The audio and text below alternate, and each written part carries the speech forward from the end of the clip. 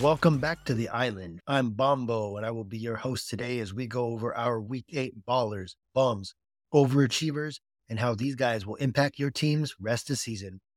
But before we kick it off, remember to follow and subscribe to all things Fantasy Island Podcast. That is Island with two eyes. We are on every platform, no paywall, no fluff, all heat. Let's get into it. Week 8's ballers, we're going to start off with Dak Prescott. He goes for 304 yards, 4 touchdowns. With the current injuries to quarterbacks, Justin Fields, Anthony Richardson, Kirk Cousins, list goes on. I got Dak penciled in as a top 10 option going forward. He got his bad games out of the way beginning of the season. We told you a couple weeks back, start buying in on this Cowboys offense. Mostly because everyone on this offense is playing for their jobs. That's including the coach, offensive coordinators, Dak, Tony Pollard. There's huge expectations for the Cowboys. It's do or die for them right now. I expect the Cowboys to be going all out to put their best product on the field. Buy into Dak Prescott. Speaking of the Cowboys, our next baller, CeeDee Lamb, Mr. Wide Receiver 1 for Week 8. Went off for 12 catches, 158 yards, and 2 touchdowns. The Cowboys' recipe for success is getting the ball to CeeDee Lamb. The running game just isn't where we thought it would be. There's really no need to overcomplicate this offense. Hopefully the Cowboys are seeing that. Get the ball in the hands of your playmakers. In fact, this last Sunday's game, the color guys on TV actually said that the Cowboys have a whole sheet of plays that they just call their stud playbook, and it's literally a bunch of plays to get the ball in CeeDee Lamb's hands. That looks like a winning formula. They should probably stick with that. CeeDee Lamb, locked in top 10 wide receiver rest of year. He's going to flirt with top 5 as long as the Cowboys keep on winning and they keep on taking advantage of bad teams. Sticking with the wide receiver position, another baller. And I could have went either one, either Waddle or Tyreek Hill, but I'm going to go with Jalen Waddle because he's sometimes the Robin or the forgotten man out of that duo. Jalen Waddle, 7 catches, 121 yards, and 1 touchdown. Dolphins are a team that can support multiple fantasy stars. I repeat, the Dolphins can support multiple fantasy stars. You want to buy in on as many of these guys in the offense as you can, especially their stars. The price may be a little high, but we've seen it now for the past 8 weeks. The outcome is always the same. These guys are studs. These guys are lineup locks, set it and forget it type players. This team is stacked. They have everything but a tight end. Jalen Waddle is, at the very minimum, a mid-wide receiver 2 going forward. And our last baller, Monday Night Miracle, Mr. Jahmyr Gibbs, 26 carries, 152 yards, 1 touchdown, also added 5 catches for another 37 weeks.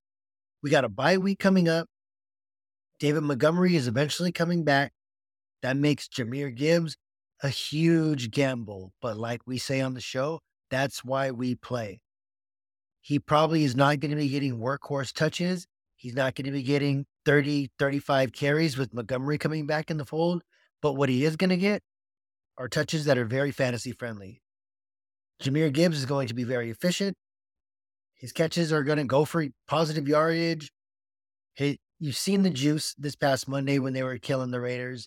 When he hits a corner, and even when he hits the hole, he's just running aggressively. He's got the speed. Even with David Montgomery coming back into the fold, I got Jahmyr Gibbs being an RB2 for the rest of the season.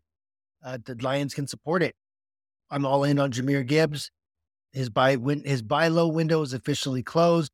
Maybe you can get somebody because he's going into the bye week and you're willing to take on that one less game for a future of Jahmyr Gibbs. If you can do it, do it. It's going to take some savvy pitching to your league mates, but try to get it done. Now for our Week 8 bums. And like we always say, anyone can get it. Anyone can make this list. I don't care where you drafted them. And the Kansas City Chiefs have made this list this week. As a whole, everyone. Patrick Mahomes, less than 10 points, that's crazy. But if you have been following this Mahomes, Andy Reid regime, they have 1, maybe 2 games like this every year. And you just have to take the bad with the good. Their bad never outweighs their good. You can fire these guys up, rest a year, back in your lineup. If a bad Mahomes performance cost you a win this week, take it on the chin. Mahomes, Kelsey, Pacheco, and to a certain extent, Rashee Rice. All our starters going forward. Don't worry about them. This is an anomaly. Our next bum from the Cowboys, Tony Pollard, 12 carries for 53 yards, 1 catch for 1 yard. This isn't the back fantasy managers signed up for when they were taking him in the first round. And right now, the Cowboys are not having to lean on the run to win games. They're perfectly happy with airing it out and targeting CeeDee Lamb and Jake Ferguson and Brandon Cooks. That means Tony Pollard is kind of the odd man out of this offense, but it makes you think about it. I know that he showed flashes when he was sharing a backfield with Zeke, but what made us think Tony Pollard was all of a sudden going to become Saquon Barkley or Christian McCaffrey overnight? Still hasn't proven it to me. He's definitely not proving it to his owners right now.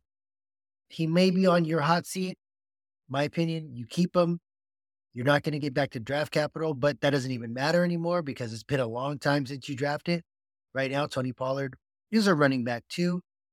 If you can upgrade and get yourself a surefire running back one, my piece of advice to you, sell it to that one Cowboys fan that's in your league because I know that Cowboys fan is in your league.